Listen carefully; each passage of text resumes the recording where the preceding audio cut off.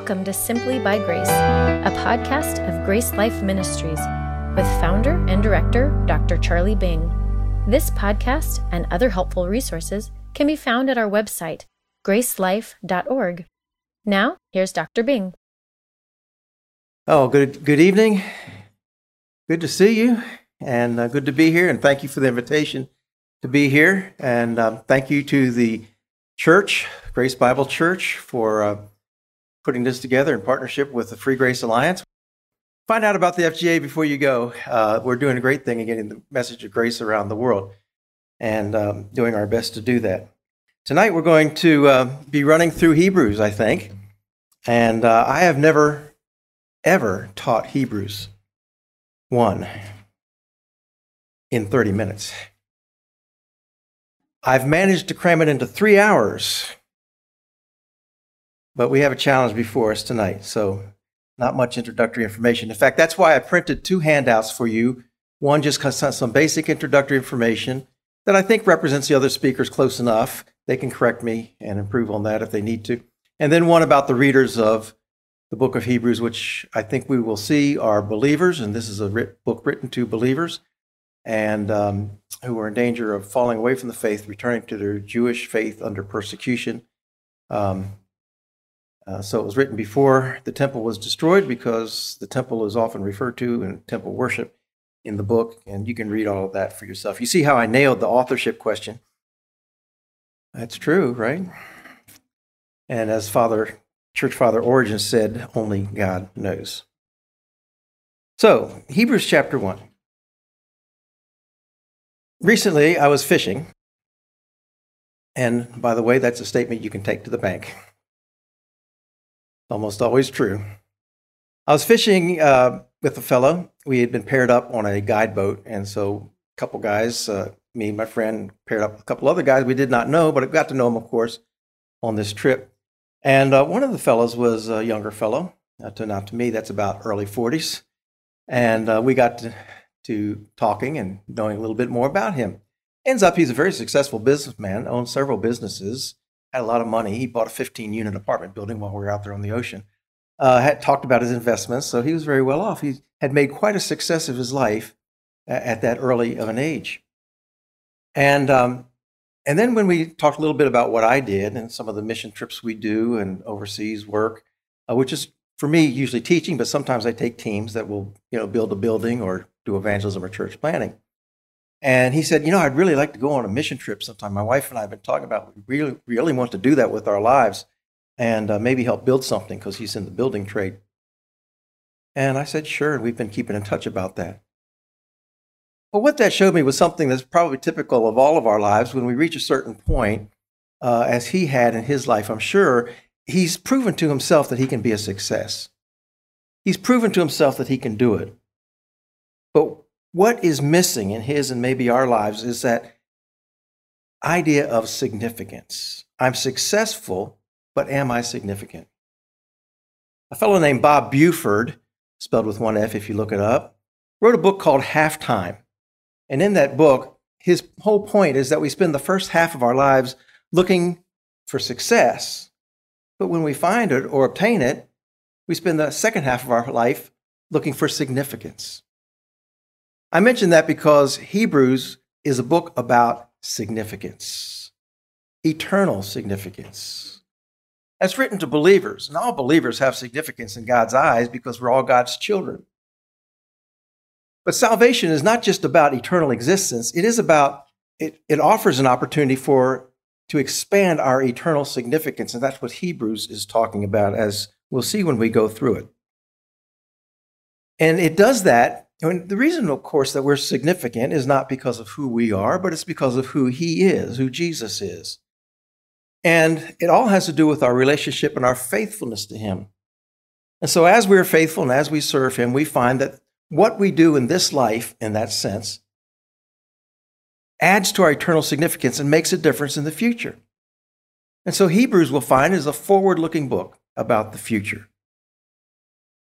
So the theme of the superiority of a person who makes us significant in the first place, Jesus Christ, is at the very center of the book. It's a book crammed with the idea that Jesus Christ is the superior one. And in chapter 1, it talks about the superiority of Christ, and that discussion actually goes into chapter 4. I'll only be talking about chapter 1. And in the first 3 verses, we have 3 verses just crammed with phrases, clauses about Jesus and who he is. It is so densely packed. This author was so skilled at getting so much said into 3 verses. It's amazing. So in those 3 verses, he talks about how Christ is over all of old revelation before, and then in the rest of the chapter, his superiority over the angels. So let's take a little closer look at that. Let's talk about how Christ is over old revelation. And reading verses 1 through 3. God, who at various times and in various ways spoke in times past to the fathers by the prophets, has in these last days spoken to us by his Son, whom he has appointed heir of all things, through whom also he made the worlds, who being the brightness of his glory and the express image of his person, upholding all things by the word of his power, when he had by himself purged our sins, sat down at the right hand of the majesty on high. Let's dive into this. God in various times, as we know, spoke through the prophets, sometimes in oral messages, sometimes poetically, sometimes with illustrations and visions. And there was always a revelation forward-looking about something, and generally in some aspect about Jesus Christ. They gave us pieces of information about Jesus Christ. And in the progress of revelation through the Old Testament, we find out more and more and more about him. Well, that was the past, is what the author is telling us. But in these last days, now he's not talking about the very last days, but he's talking about the messianic days that Jesus inaugurated when he came, the days of Jesus Christ, the days of the new covenant that we're in today. In these last days, he has spoken to us by his Son. So now we have a revelation from God in this progress of revelation, which becomes the ultimate message from God, the end message, we might say, the final piece of the puzzle that the prophets left us. And he's trying to show the superiority of the spoken message of Jesus Christ over the old revelation. Everything looked forward to him. Now, I'm not at all making a political statement, but it's a political season, and I was away fishing for the Democratic National Convention. But I have seen most of the Republican National Convention. And what you saw, if you dared watch, was one speaker after another, after another, after another, touting President Trump, saying something about his policy on the right to life or the Second Amendment or business or social injustice or racial equality. Everybody had something to say. And then last night, Donald Trump takes the stage, and for 110 minutes, he declared with himself what he believed and what he was going to do. He was the final message, which trumped all the other messages. See what I'm saying? Jesus Christ, in the same way, was the fulfillment of all that was said before him. It all looked forward to him. And when he takes the stage and he proclaims his message, as we see it in the Gospels, interpreted in the epistles, we have the final spoken word of God. What fortunate times we live in to be able to look at the whole puzzle together. So Jesus is the ultimate message and the final piece. And he goes on to say, whom he is appointed heir of all things.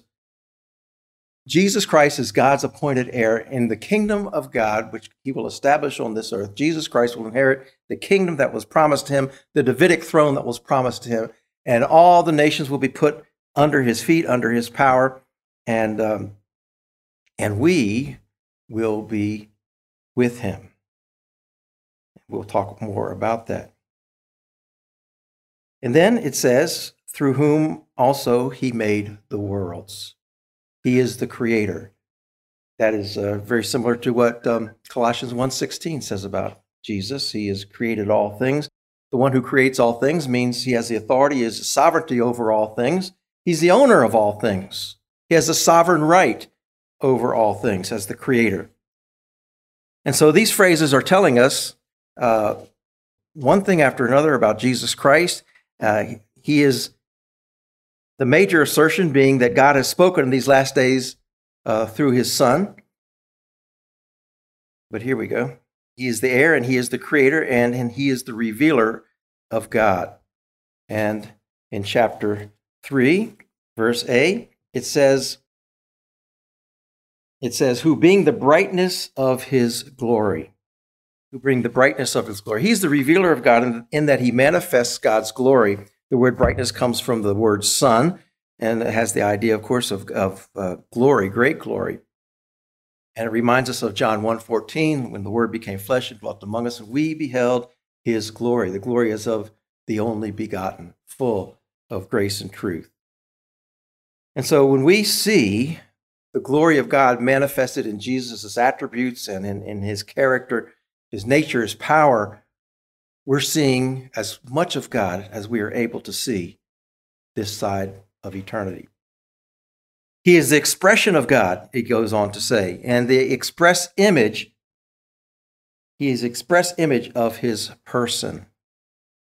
So when we see Jesus Christ, we see the very image of God.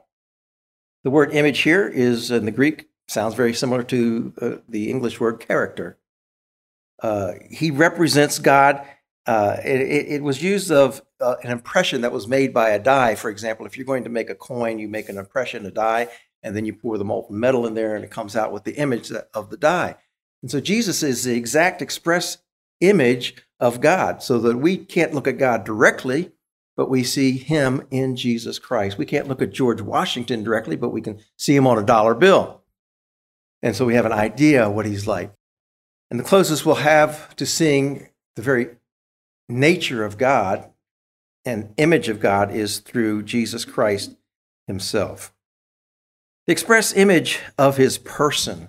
That's an interesting word, too. It's translated in different ways in different versions. It's translated in some versions where he's the express image of his nature, of his being. And the word has to do with the very essence of something. So Jesus is expressing the very essence of who God is. He participates completely in the Father's deity. And who better could reveal the Father than his Son? You've heard the expression, he's his Father's son. When there's a boy who acts or speaks or has the same interests as his father, someone might say, oh, he's his father's son, for good or for bad. If Donald Trump didn't speak last night in his final speech, I probably would point to Donald Trump Jr. as the best expression of his father, don't you think? He has the same name. He looks kind of like him, except for the hair. And nobody has that hair, but he's like his father's son. So we would look at Donald Trump Jr. and say, well, that's as close as we're going to get to know him, unless we see him himself. And the Bible tells us, John 1:18, no man has seen God at any time, except for the Son who's in the bosom of the Father. And he has declared him, or the word manifested him. He is kind of means explained to us the Father. So we see Jesus, we see the Father. He is the very expression of God. And he goes on to say that he is the sustainer who, upholding all things by the word of his power. Upholding all things by the word of his power. The word upholding there means to not just hold things together like Colossians 1:17 says, he holds all things together. It has the idea of bearing up a burden, carrying something to its mission. Jesus is carrying us along and all of creation along to the goal, the final goal of the kingdom of God. He's bearing us up and carrying us along to our final destiny. And so he's carrying creation to the goal for which it was intended, to be subject to the God-man, Jesus Christ. And he does that by the power of his word. By the power of his word. The power of his word that calmed the seas, the power of his word that healed the sick and raised the dead. The word of God. Jesus was the living word of God, and we have the written word of God. The word of God has its own power, and that power has made promises that must be kept. Jesus, by his very message, is upholding the world, bearing it towards that goal. And then the last thing in verse 3 is that it says, having purged us, and he had by himself purged our sins, sat down at the right hand of the Majesty on high. He had by himself, not with the help of a priesthood or the Levitical system, he had by himself purged our sins. So it kind of builds up to this climactic statement about our sins being purged, and sets the stage for a lot of the book of Hebrews, which talks about the priestly work of Jesus Christ as the perfect sacrifice and the superior priest, which I'll be talking about in chapter 7. So he's our Redeemer. And then he sat down at the right hand of the Majesty on high. That's the only finite verb here. That's the main verb of this running section here, that he sat down. Sat down. The work was finished. I'm standing up because right now I guess I'm working. In a minute I'll sit down because I'm finished. It's a wonderful thought that Jesus sat down. I love to reflect on his saying on the cross that it is finished. I love even more the idea that he sat down at God's right hand, the place of influence, the place of power, the place where he can intercede for us. How secure salvation. What an intercessor we have. What a wonderful place to plead our case before God himself. So here in these first 3 verses, we have the introduction to the book of Hebrews telling us that Jesus Christ is superior in who he is and in the work that he did by purging our sins completely and finally. And that's what we're going to expound on in the next day and a half here as we go on. And these ideas are developed later. We have in verse 2 the introduction of the idea Jesus is king. And then we have in verse 3 the introduction to the idea that Jesus is priest. And that's pretty much the focus of the book of Hebrews as we go on. Now, in the rest of chapter 1, we have a discussion of how Jesus is superior to the angels. But the main point here is that Jesus' revelation so far, the main point is that his revelation far exceeds the Old Testament revelation. It is superior, it is final, and therefore the implication is we should listen to him. We should listen to him. More about that later. So when we go into chapter 1, I think we get a section that goes into chapter 2, which is not my message, but it shows that he is superior in his deity in chapter 1, then it goes on to give a warning and talk about his humanity later in chapter 2. But so let's look at chapter 1, our portion for this message. He is superior in his deity. Verses 5 and 6 show us that he is superior as the Son. And the Son is the par excellence vehicle of divine revelation. And to do this, you notice that much of the Old Testament, much of the verses quote the Old Testament. Just about all quotes from the Old Testament showing that this was prophecy and of the Son. For example, Psalm 2, you are my Son, today I have begotten you.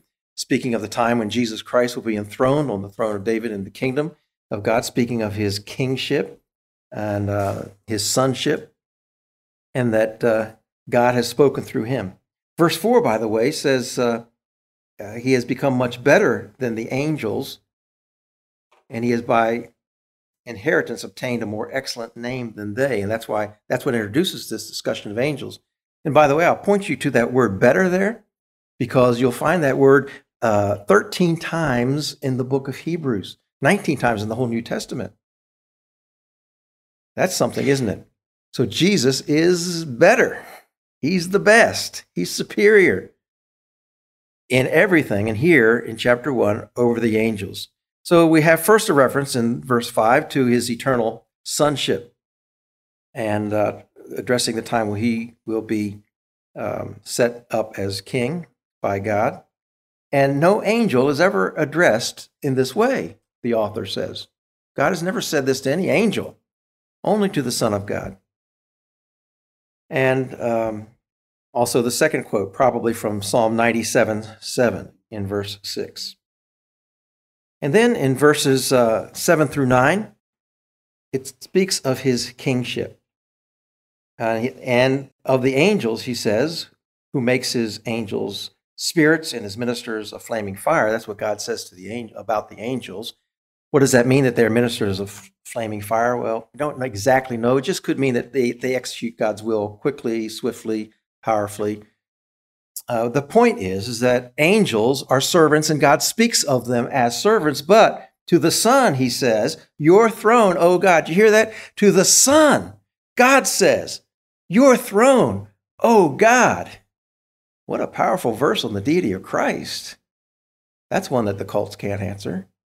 God calls Jesus God, and your throne is forever and ever. A scepter of righteousness. You know, a scepter, the symbol of a king, his staff is the scepter of your kingdom.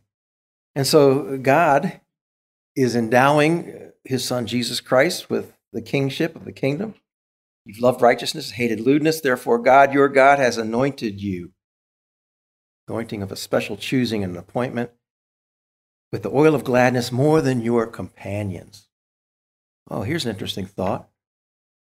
Jesus is anointed to be the king in a special way to a greater degree than his companions. Who are his companions?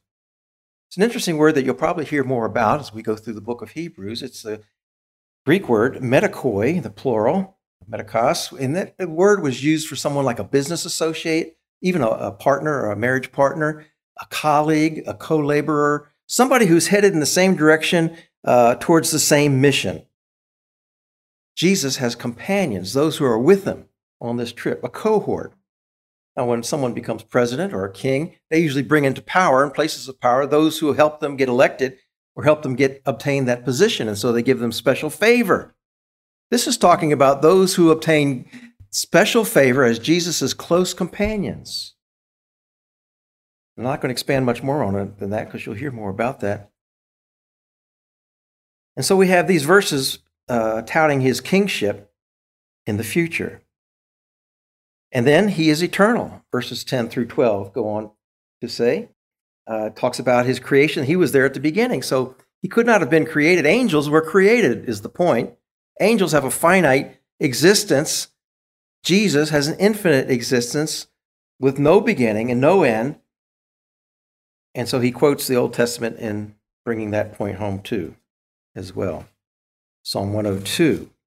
And then in verses 13 through 14, he is exalted. Psalm 110, in verse 13, Psalm 110:1, sit at my right hand till I make your enemies your footstool. He never said that to the angels, the author notes. And so he gives them a special privilege of being exalted in the presence of God, seated at his right hand. No angel had that privilege. Jesus is superior to the angels. Why is that such an important point? Because many religions, and the Jews also at that time, really venerated angels. They delivered and mediated the law, after all, and they had a large part in the Old Testament. And so they really venerated angels, and here's one who's superior to the angels. And that's, I think, the point that the author is making. He's superior because he's king, and he's superior because he's our high priest. And finally, in verse 14, are they not all ministering spirits sent forth to minister for those who will inherit salvation? You see, the angels are ministering spirits, serving spirits. Jesus is not a serving spirit. He's the king. And these serving spirits are sent to minister to those who will inherit salvation. Now, we got to pause one more time here. I want you to notice how salvation is spoken of here. It's spoken of in the future tense. You see, the book about Hebrews, we said, was all about the future. Even the word salvation in the book of Hebrews is about our future salvation. You may be acquainted with the idea that salvation, there's three tenses to it. In the past, we're saved from the penalty of sin. That's our justification. In the present, we're saved from the presence of sin. That's our sanctification. In the future, we're saved from the power of sin. I got it wrong.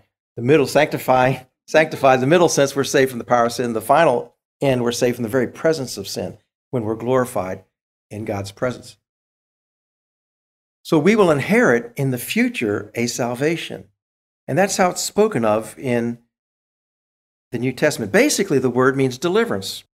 And I put it this way, in Hebrews, salvation assumes justification, because he's writing to readers who have been justified, but looks forward to the believer's ultimate deliverance from all enemies into God's blessings in the future kingdom. So the salvation he speaks of is a final deliverance from everything that's against us into all of the blessings that we can enjoy in the kingdom of God. 9:28 says it this way: so Christ was offered once to bear the sins of many. To those who eagerly wait for him, he will appear a second time apart from sin for salvation. You know, it's conditional here. Those who will enjoy that kind of blessings in the kingdom are those who eagerly wait for him. But you see that salvation is future. Well, let's draw this to a close.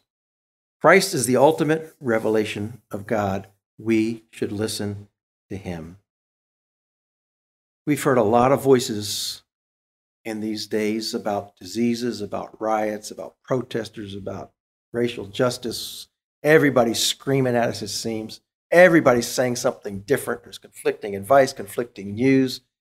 There's fake news, there's real news. It's just all coming at us. Who are we listening to? Who are we listening to? Jesus is God's ultimate and final message to us. Not the politicians, not the Pope, not the commentators, not Oprah. Jesus. Are we listening to him? Do you have a partnership with him as one of the Medikoi? Are you mission-minded the same way Jesus was mission-minded, with a kingdom mindset, preparing for the future? What we do today matters tomorrow. And the reward for faithfully following him today will be realized in the kingdom of God with our ultimate significance. You are significant because you're saved, but you will find there is a reward for faithfully enduring the trials in this life with Jesus Christ. Thank you for listening.